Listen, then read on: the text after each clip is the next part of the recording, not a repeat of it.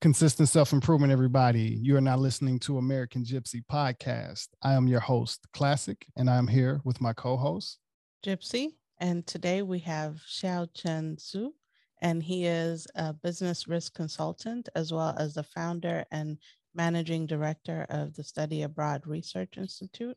Welcome to the show. Welcome. Thank you very much. Thank you very much. To get started, for our listeners and also for myself, tell us a little bit about where you are. We're in Los Angeles right now. Yeah. Where are you at the moment? Right now I'm in Tokyo, working from home, but as you guys mentioned, I'm a business risk consultant based in Tokyo, Japan.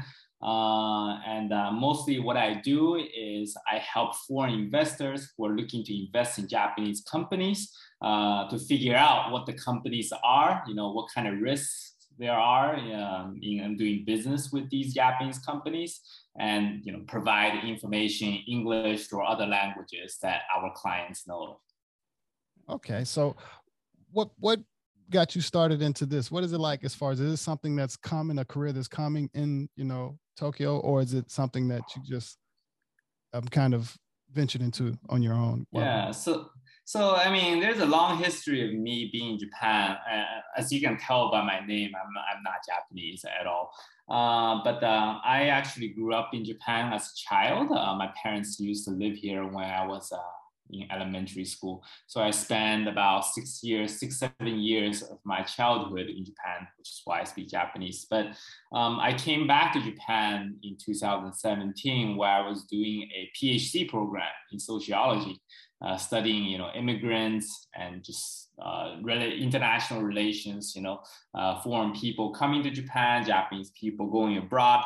So, I have a lot of personal interest in terms of, relationship between people from other countries and Japan. So that's sort of like a natural segue into my current line of work. It's not a very common line of work. There's not a lot of companies that do this. I wouldn't say it requires any sort of specialized skills, but it does take the language skills, collecting information in Japanese and being able to communicate that to an audience that basically has very little understanding of Japan, right? So, so there's a lot of both language and cultural interpretation going on. Yeah. Okay.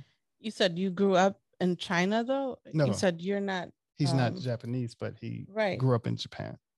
Right. Yes. Where are you from then? No. Yeah. So a bit complicated. I was born. You said China. You were born in China? Yes, that's correct. I was born in China. I left when I was 5 years old. Okay. A family moved to Japan at that point in time. So I spent age 5 until age 12 in Japan. Yeah. So that was basically all of my elementary school plus kindergarten. Right. After that, family moved to the U.S. and currently my parents live in California, in San Diego. So not too far from you guys. And I'm now with my family, living here alone, working here alone in Japan. So, yeah. What was your experience like growing up in Japan? What is, a little bit, because of course we're in America, and even for our listeners, they're international as well, but just to give us a little feel on. Yeah. So when I was first in Japan, it was the 1990s, right? The 90s, right? So Japan gets a lot of foreign visitors. Well, before COVID, got a lot of foreign visitors, and there's a pretty big expat community in Japan these days. But back in the 90s, that wasn't the case.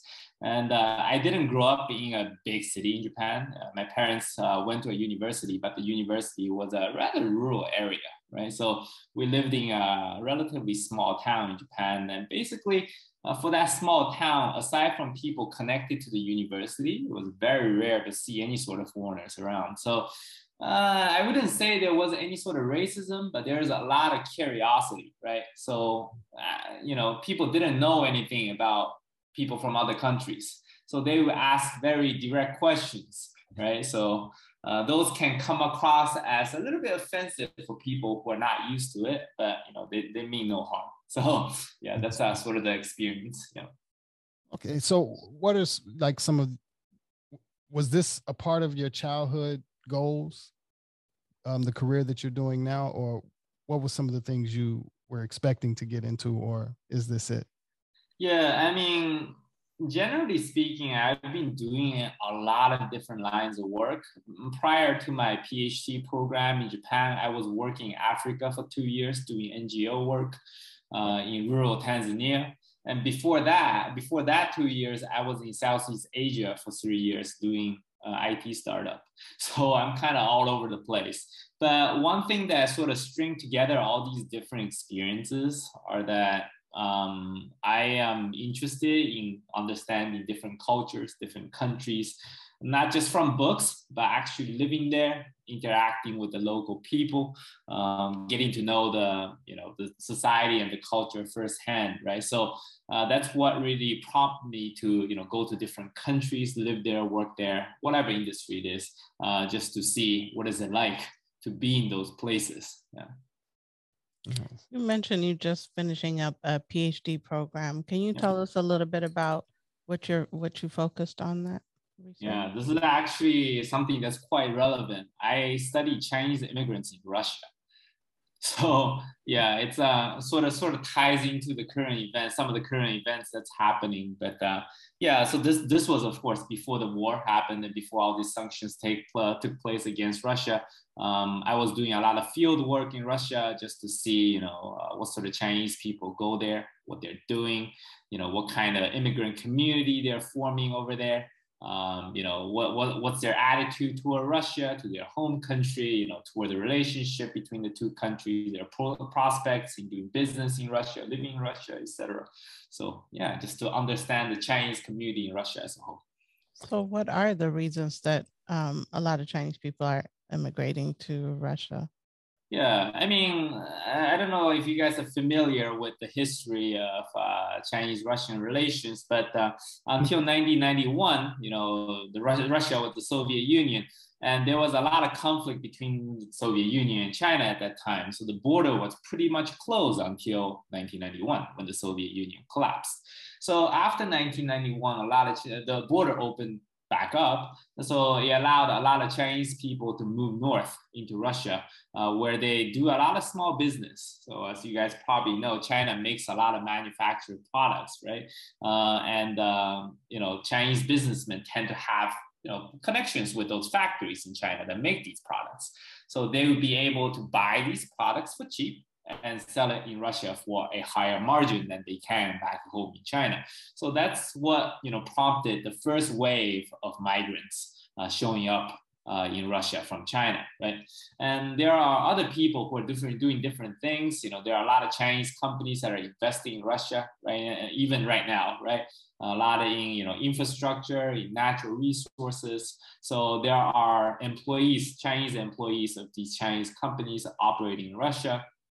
That is there as well. And at the same time, China has a lot of people, needs a lot of food. Russia has a lot of land, not that many people. So there are a lot of Chinese farmers that moved north and started doing farming work in Russia, just renting the land in Russia, growing vegetables, growing grains, and ship it back to the Chinese market. So there's a lot of people like that. Yeah.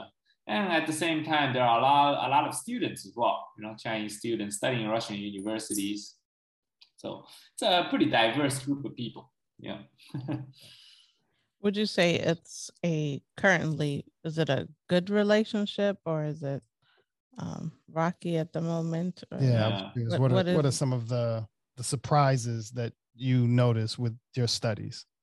Right. Yeah. I mean, with the current events, things are changing very quickly. So it's hard to say. But when I was doing the field work, I would say about a year ago, I did field work in Russia quite a few times, but probably the latest was about a year ago, right?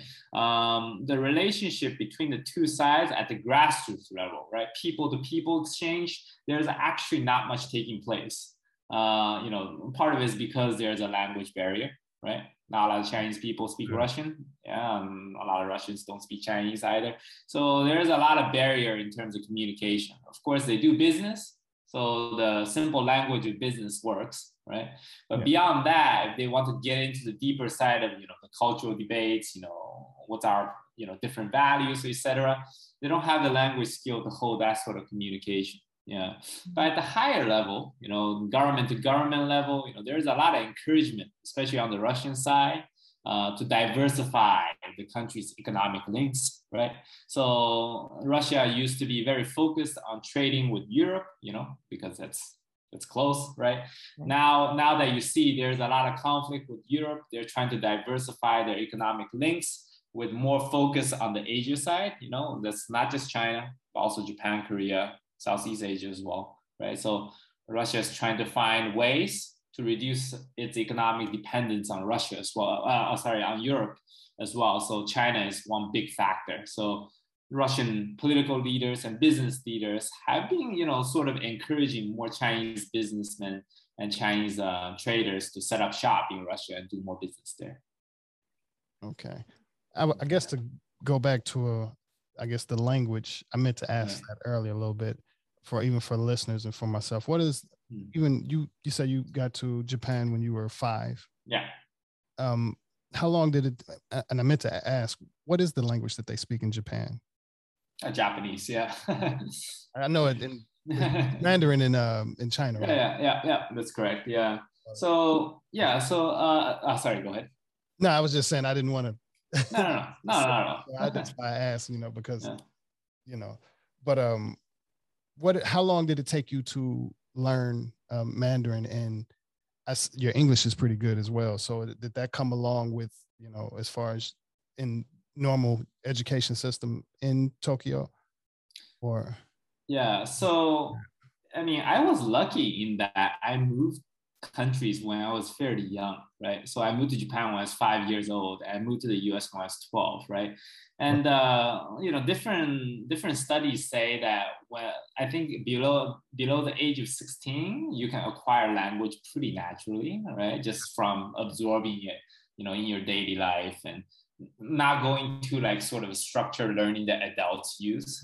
You can still, absorb languages. So I was lucky enough in that, I was able to be, learning Japanese and learning English within that formative period, right? So I sort of learned Japanese as well as English fairly naturally, just through going about daily life. Yeah. Okay. It was quite difficult for my parents. Yeah, they were a lot older, right? So yeah. And with you travel, having traveled to a couple of different places, how many languages do you speak now? In terms of fluency, I speak English, Japanese, and Chinese. I still speak Chinese at home, right, with my parents, right? So that's their best language. So I speak Chinese. Yeah. I took Korean when I was in university. That was my foreign language requirement back in university. And I lived in Korea for half a year or so, teaching English. So have some first experience with it.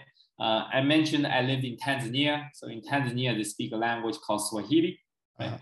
And locals in Tanzania, they're not very familiar with English. And I worked in a very rural area doing sort of NGO work. So I had to learn the local language to survive. So okay. I forgot a lot of it, but back when I was living there, spoke fairly okay Swahili. Yeah. So in terms of being able to speak the language, that's really about it. Yeah. Yeah, it's nice. Funny that you mentioned 16 because even growing up, I immigrated to the US when I was 10. So like I noticed personally how long it takes people under 16 and over 16. And I personally came up with that number just from analyzing, people around me and right. Some people that get here pretty late in the game. It's hard for them to lose the accent or speak a certain way. But yeah, that's sorry, if you don't mind me asking, where did you immigrate from? Where did the family from? I'm Eritrean, but I lived in Ethiopia for the first 10 years of my life. Yeah, I see. Yeah, you're absolutely right. My parents, of course, they live in the US, they're working in an English speaking environment, but clearly, their language skill doesn't really go beyond what's required of their work. Yeah. Yes. Yeah. So, they can do their work okay with no problem, but, it's, of course, they can't lose accent. That's yeah, the accents are always going to be there. But even beyond just like small talk with their coworkers, that's not about work, they struggle with. So yeah, that's something that I don't think they'll be able to resolve within their lifetimes. But I appreciate it though, because my mom talks to me in Tigrinya, and like I love it because it just keeps the language fresh in my head, because Absolutely. I don't really get to speak it in my day to day. So yeah. No, I mean, I think, you know, with my PhD study, it's the same thing. You know, people speak Russian in Russia. Yeah, they speak Chinese to each other. So, I mean, language is sort of a way, especially for a younger generation, to sort of keep both their identities alive. You know, it's sort of, I mean, you know, even for these younger Chinese immigrants in Russia, you know, they don't know about China, right? They basically grew up in Russia, right? So, I mean, they know China through their parents, whatever their parents say, right? Or maybe they visit once in a while for vacation or something, but they haven't really lived there.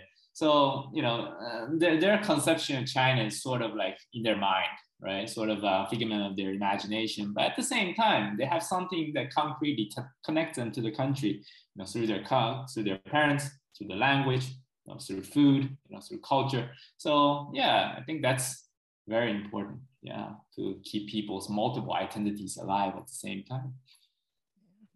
earlier you mentioned you did some field work. What are you doing when you do field work? What does that mean? Yeah.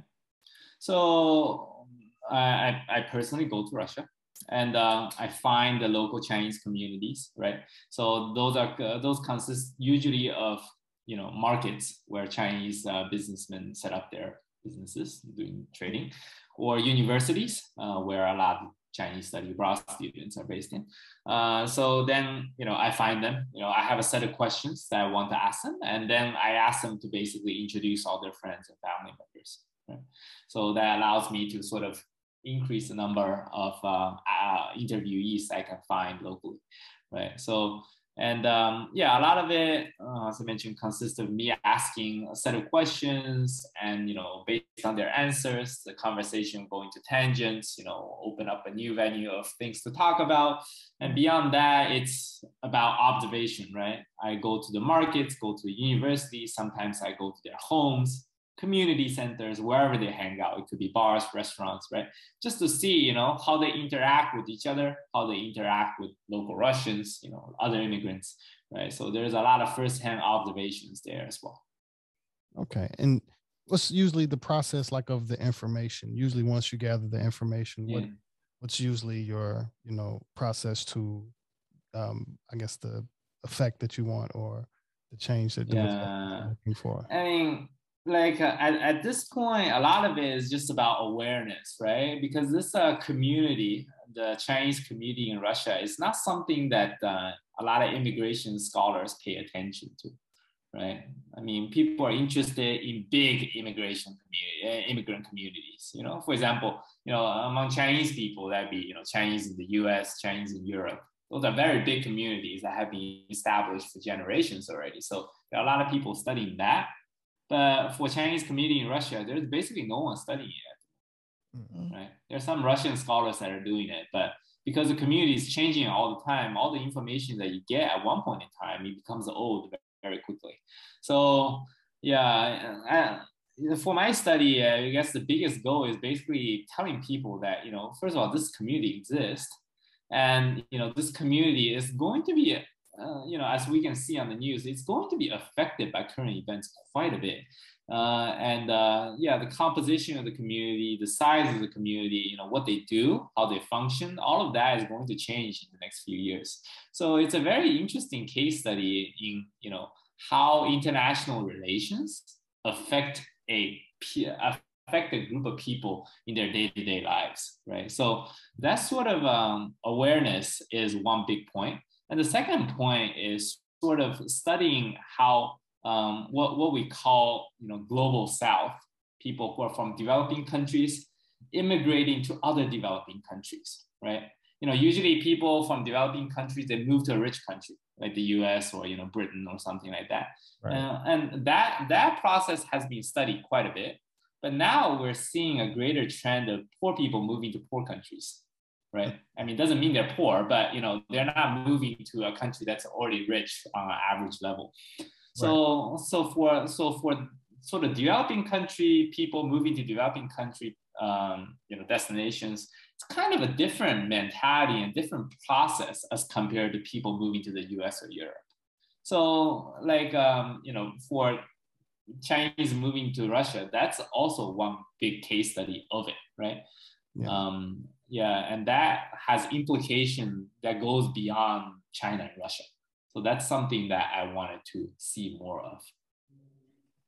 Okay. So how is the current situation affecting the Chinese people in Russia?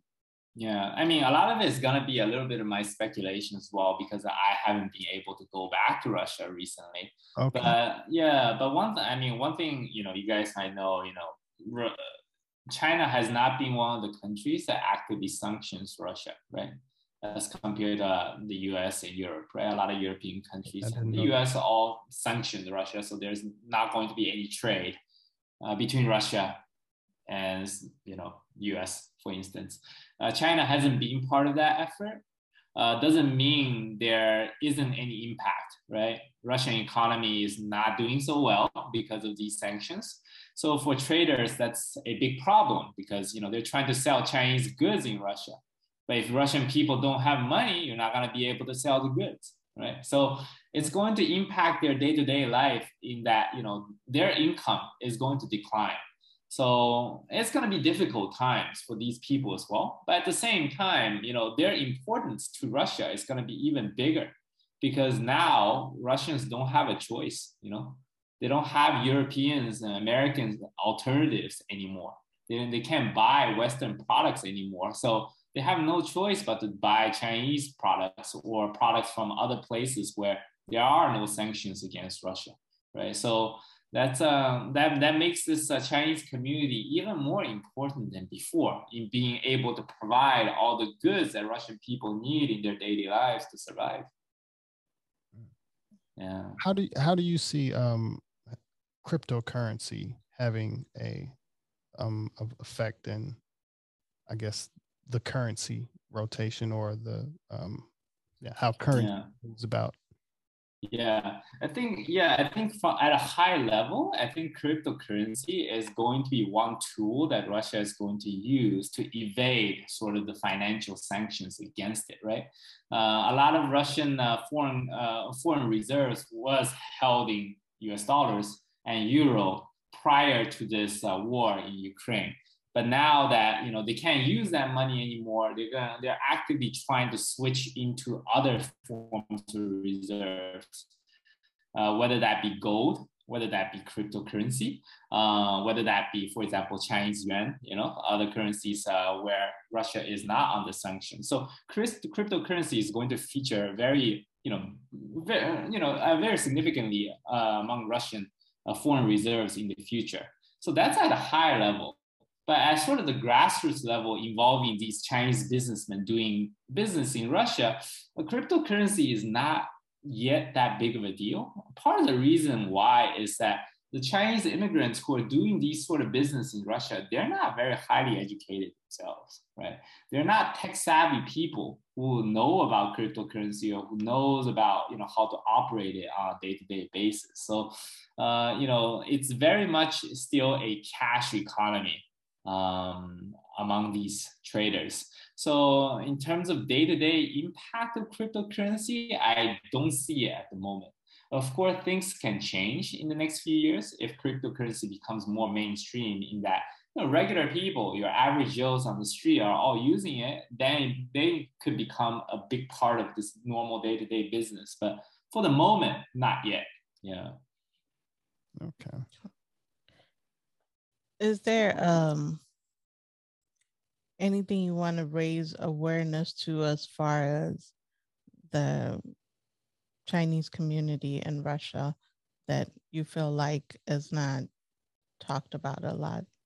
Yeah, I'm of course I'm anti-war. I don't advocate the current invasion, but a lot of sanctions against Russia have hit Russian people quite hard. And, you see that a lot of Western businesses are pulling out of Russia, and, Russian people's income, it's really tanking, because the exchange rate between the Russian ruble, the local currency, and different basket of foreign currencies have been really declining. So the value of people's incomes, their salaries, have really been declining quite a bit, like something like a third of before the war happened. So, Russian people are really struggling to live just day to day, buy all the, things that they need just to survive. So that's something that, unfortunately, it's a collateral damage from the war, but it's not something that mainstream media has been covering. So what I do wonder these days is that whether this sort of situation actually brings more Russian people to be against the war, or they will struggle to think about the war now that they have more important things to worry about. They worry about whether they can have the next meal. That's going to be something that they're going to be worrying about much more than, what can I do to help end the war in Ukraine, right? So it kind of makes the effort of winning the hearts and minds of the Russian people and get them onto the anti-war side much more difficult. People just struggling every day to survive. So yeah, that's something that I hope a lot more news media outlets will be able to cover and talk about. Yeah, because I don't think people understand like what a sanction is. I've actually got to spend a couple of months in a country that was sanctioned, and it really, I got to witness the effect it has on the economy and what you can do and can't do. And right.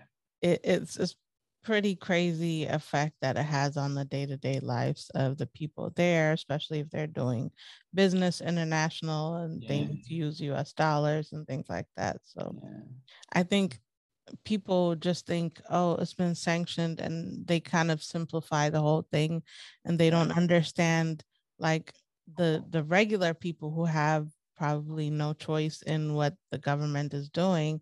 They're being affected by all of this stuff, and it's and the reality is Russia was quite connected to the international economy before the Ukraine war started, right? A lot of Western businesses operating in Russia, and they hire a lot of Russians to work for them, right? So, we're talking about tens of thousands of people just suddenly losing their jobs, right?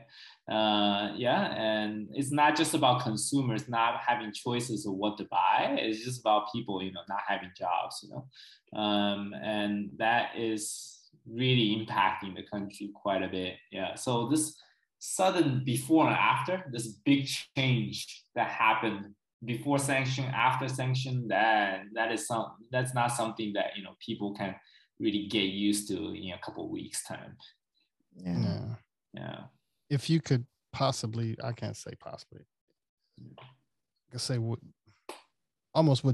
how you would like this to kind of play out, or how you see things kind of playing out. How do you predict, some of how the way things are moving, getting better? How do you see the sun, sunshine at the end of the tunnel? I mean, after all of I unfortunately, I'm a rather bleak person, so I don't know if I can portray it as a sunshine. But one thing I think what's going to happen is that you see the war on the ground in Ukraine is coming to a stalemate where no one is really winning, no one's really losing. At some point, we might have a ceasefire in Ukraine where it's just like, okay, everybody just hold fire. We're just gonna stop this right here, right? So that means there's gonna be no more shooting, which is great for the civilians who are caught in the crossfire. But when the guns fell silent, it doesn't mean the sanctions against Russia will be gone. I think whatever sanctions that are already levied against Russia at this moment, it's gonna be there for a long time, even after the war in Ukraine somehow comes to an end. So I think a lot of news media outlets also talk about this, but it's sort of a new frontier for the global economy, where you have a big country like Russia, facing sanctions, from the international community, basically for years at the end, right? I mean, it's not the first time sanction was levied against the country, but it has never been levied so comprehensively against the economy as big as Russia, right? And as important to international trade as Russia. So this is going to change how people think about how the global economy works, right? If Russia's fair game, then who's next, right? Like we set a precedent in that, we can sort of exclude an economy this big from the international economy this quickly, right? So if we can do it against Russia, we can do it again against somebody else. So it's sort of, from my line of work, it sort of is a business risk, right? The sanction risk. Yeah. It's not about how your business is doing. It's about where your business is located in and how that country is doing in terms of international relations, and how much risk it is of having a bad sort of conflict with other countries and being sanctioned. So that's a very scary prospect.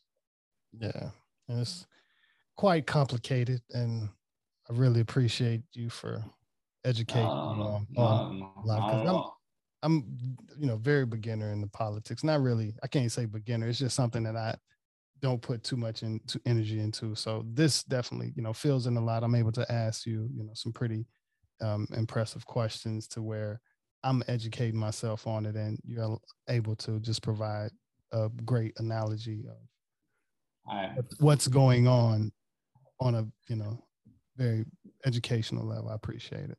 No, I think living in Japan, for instance, people have a different perspective to the war as back home in the U.S., right? They're located in a different part of the world. Japan is right next to Russia, so a lot of things doesn't feel very far away.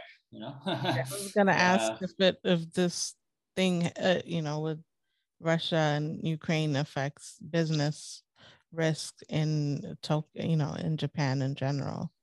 So Japan is one of the countries that decided to sanction Russia, right? So right now there should be no business between Russia and Japan. But in reality, Japan is a country that lacks natural resources. So all of its oil, gas, a lot of commodities, metals, all of that is imported from abroad. And Russia has been and is still a very big exporter of natural resources, right? Oil, gas, nickel, platinum, all of that. A lot of that gets imported into Japan as well. So while Japan is sanctioning Russia, it's also really struggling to look for alternatives, right? If we don't buy gas from Russia, then where are we going to get it, right? So, of course, there are other countries that, make gas, produce gas and export gas, but it takes time to reroute your supply chains, You're going to have to build those business relationships from scratch and, create those logistics networks. That doesn't happen in a day or two. It takes months and sometimes years to make that happen. So for Japan to actively shift away from Russia in terms of its natural resource needs, it's going to take years to happen. But it's already making a move on that front. Wow. I was going to say it takes,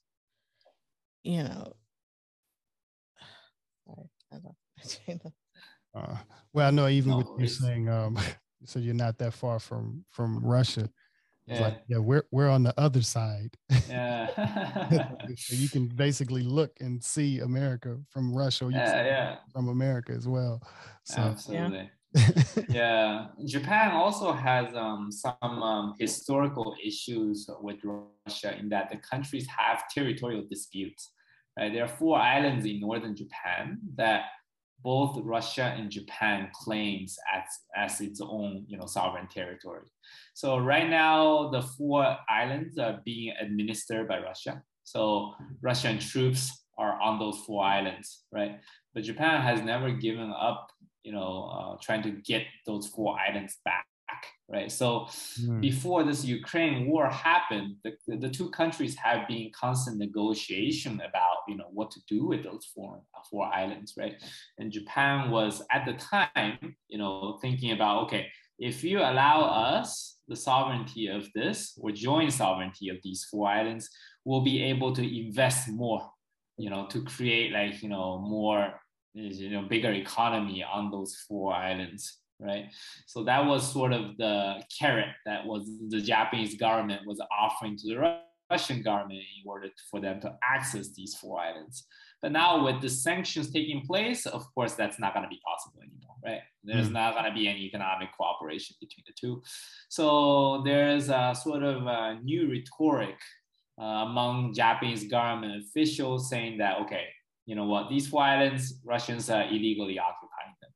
They're our islands, right? So because, before they didn't say this so straightforwardly, right? Now they're just going out and saying that, it's our territory, Russia's illegally occupying, right? So now, not just with the economic issues, now you have this political issue involving these 4 islands. It's going to be very tense times between the Japanese and Russian governments moving forward. Wow.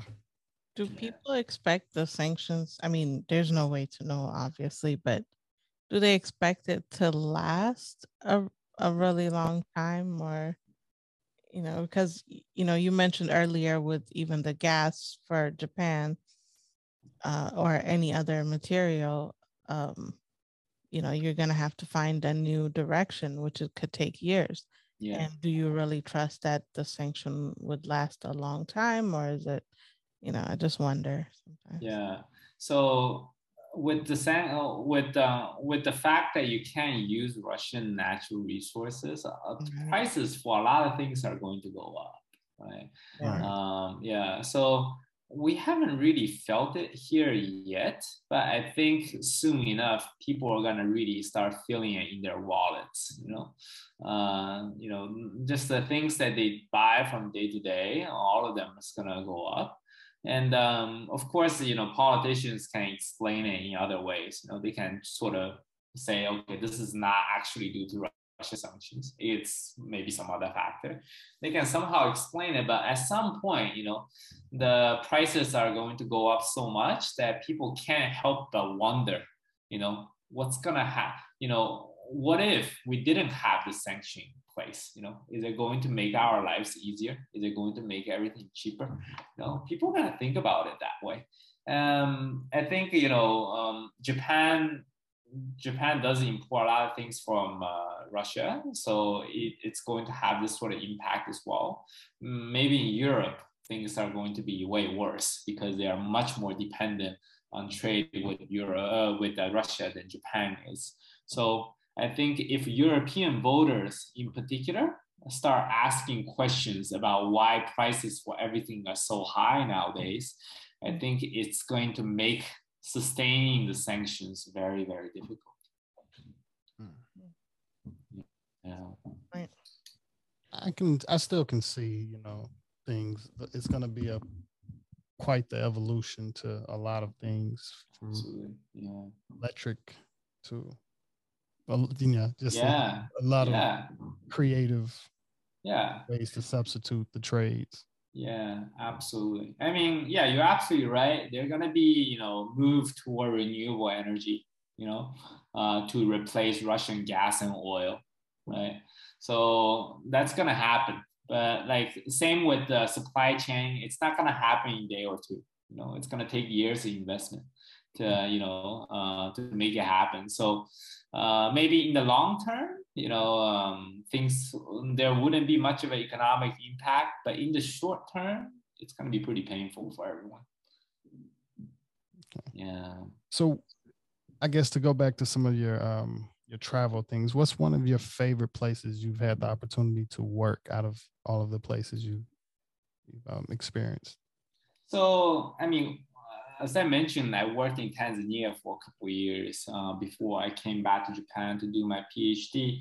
And what I was actually doing there was, as I mentioned, I worked in NGO, but I was working agricultural microfinance. So what that means is I provide small loans to farmers so that they can buy sort of good seeds, good fertilizers, and improve the quantity and quality of their agricultural produce, right? So because it was very agriculture related, I didn't live in a big city. I basically lived in the countryside where the farmers are. So I can, work directly with them, check how they're doing, check whether they're using the products correctly, all of that. And I grew up in urban areas, right? Compared to that, I grew up in very urban areas. So for me, living in the African countryside was a brand new experience that I never had, right? And of course, the lifestyle is different. But what's more impressive that I felt was sort of the value toward living life that people had. It's just like, of course, people didn't have much in terms of material comfort, by conventional means, we have to say, they're not very well off. But, people tend to be very relaxed about their being, it's like we have enough to eat. We have, enough to, enough clothes on our backs. We have a roof over the top of our heads. And, for a lot of locals, that was good enough, that was good enough. As long as they don't go hungry and, as long as they're not, they have a place to live. A lot of people are very relaxed about their situation. They're not always asking, how can we be better? How can we be richer? So that wasn't something that people were interested in. So that sort of relaxed lifestyle is not something that, we living in this modern capitalist economy sort of understand, it's sort of a brand new perspective that I was able to gain by living in the Tanzanian countryside. Yeah, that was one of the countries on our list. Yeah, and I'm glad you shared the tip of knowing the language before we get there. I know. Is that just in rural areas, or like in the cities and stuff? Is it easier to get by with English, or So this is the case for Tanzania and also for a lot of neighboring countries, but. Obviously, you have people who went to university and who have international connections. They tend to be quite proficient in English. And for Tanzania, because it was at one point, I believe, a British colony, so a lot of the universities use English as a medium of instruction. And this is still true because a lot of the textbooks are not written in the local language, so they have to import them. And of course, those imported books tend to be English. So people have to know English at the university level in order to, study properly. Right. But university students are a very small group of people in the overall population, right? So even in the big cities, once you get away from, the university areas and areas where a lot of university graduates live, it's relatively more difficult to get by with just English. And for a country like Tanzania, what's interesting is that there are different tribes that make up the country's population, right? In Tanzania, there are over 100 tribes, they say. And each tribe have their own language.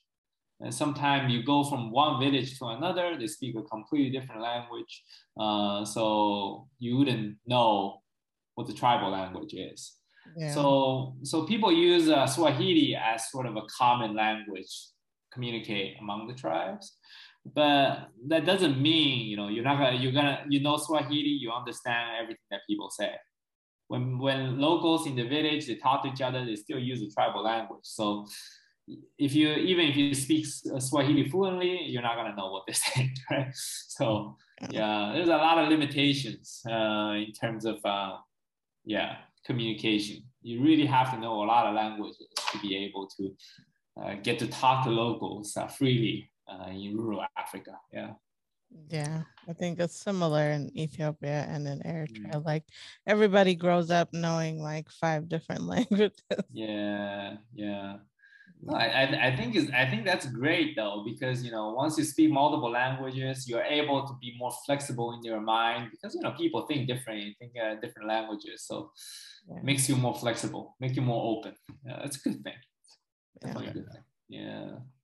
Well, before we get ready to close things out, is there any new projects or anything that you're working on you'd like to share with the audience, or where they can find certain information to learn more about being educated on what you have going on? Yeah. So in the beginning, during the self-introduction, I was introduced as the founder and managing director of this organization called the Study Abroad Research Institute. So this is a small NGO that I run from Tokyo, where the main goal is to help African students to study abroad in Japan. So basically linking African high school students and university students with Japanese universities that are taking foreign students, right? So it's sort of a platform for providing information on Japanese universities to African students. Of course, with the COVID pandemic, right now it's very difficult to do anything. But once the pandemic blows over, hopefully, and when the borders open back up, we'll be able to get more African students to come to Japan to study. And to do that, I have been talking to different African high schools, educational institutions, and universities, NGOs, talking to local students, just providing them with awareness that studying abroad in Japan is a realistic option for them in the future, right? So that's something that I have been working on, and I do hope more people will be interested in helping out, people studying abroad, not just between Africa and Japan, but just between anywhere, any two countries. Study abroad is always a very good first step for people to get to know other countries when they have no experience with anywhere else. So yeah, that's something that I hope people will be more involved anywhere. Yeah. Are there certain countries you're targeting, or? Yeah. So for this particular organization, I'm mostly targeting countries in Anglophone West Africa at the moment. So we're talking about Nigeria, Ghana, Liberia, Sierra Leone, the Gambia. So these countries, obviously, people already speak English, which is great. And the Japanese universities have, in recent years, gradually expanded the number of English-only programs that are available for foreign students. So these Anglophone West African students have a natural advantage in getting into these English-only programs in Japanese universities. So that's the first target. Eventually, maybe it will expand it into other areas of the world. But for now, that's the focus. Okay. Yeah, I definitely agree with exchange programs. I had an exchange student from Brazil when I was middle school. Yeah. We actually had two, and I had a chance to go to Brazil when I was around 15, and it definitely helped educate me on what's going on in Brazil, or even just the lifestyle. And exchange student, of course, it definitely opened him up to what it's like to live in Mississippi. Yeah, absolutely. Yeah. Now, I'm sure you can probably read books about Brazil, but going there is a totally different experience. You're gonna learn things that nobody's gonna write about in books. Yeah. Well, I've definitely enjoyed this conversation, and I've learned a lot. I really appreciate your time and consideration and your positive energy and that you've brought with the conversation and everything. I really appreciate it. No, thank you guys very much for allowing me to be on the podcast. Yes, and we'd love to have you back in the future. We always invite people back, or we could say, like, if you're ever in Los Angeles, feel free to hit us up and stop by for an in-studio conversation. Yeah, that sounds great. Yeah, we'd love to be back, when you guys have a new topic that you want to talk about in a future podcast episode. Yeah. Sounds good. And for the listeners, thank you for listening. Thank you. And supporting. You can find the podcast at americangypsy.com. And you can find Consistent Self-Improvement merch at luamlee.com. And we'll have links below as well, or Yeah. links to all of these sites as well. Thank you again for everyone. You can also find music under Classic Carpenter, KLACCIK CARPENTA, on Spotify, iTunes, YouTube, Tidal, all major platforms. Thank you again to everyone for listening and supporting. Consistent self-improvement to everyone, and peace.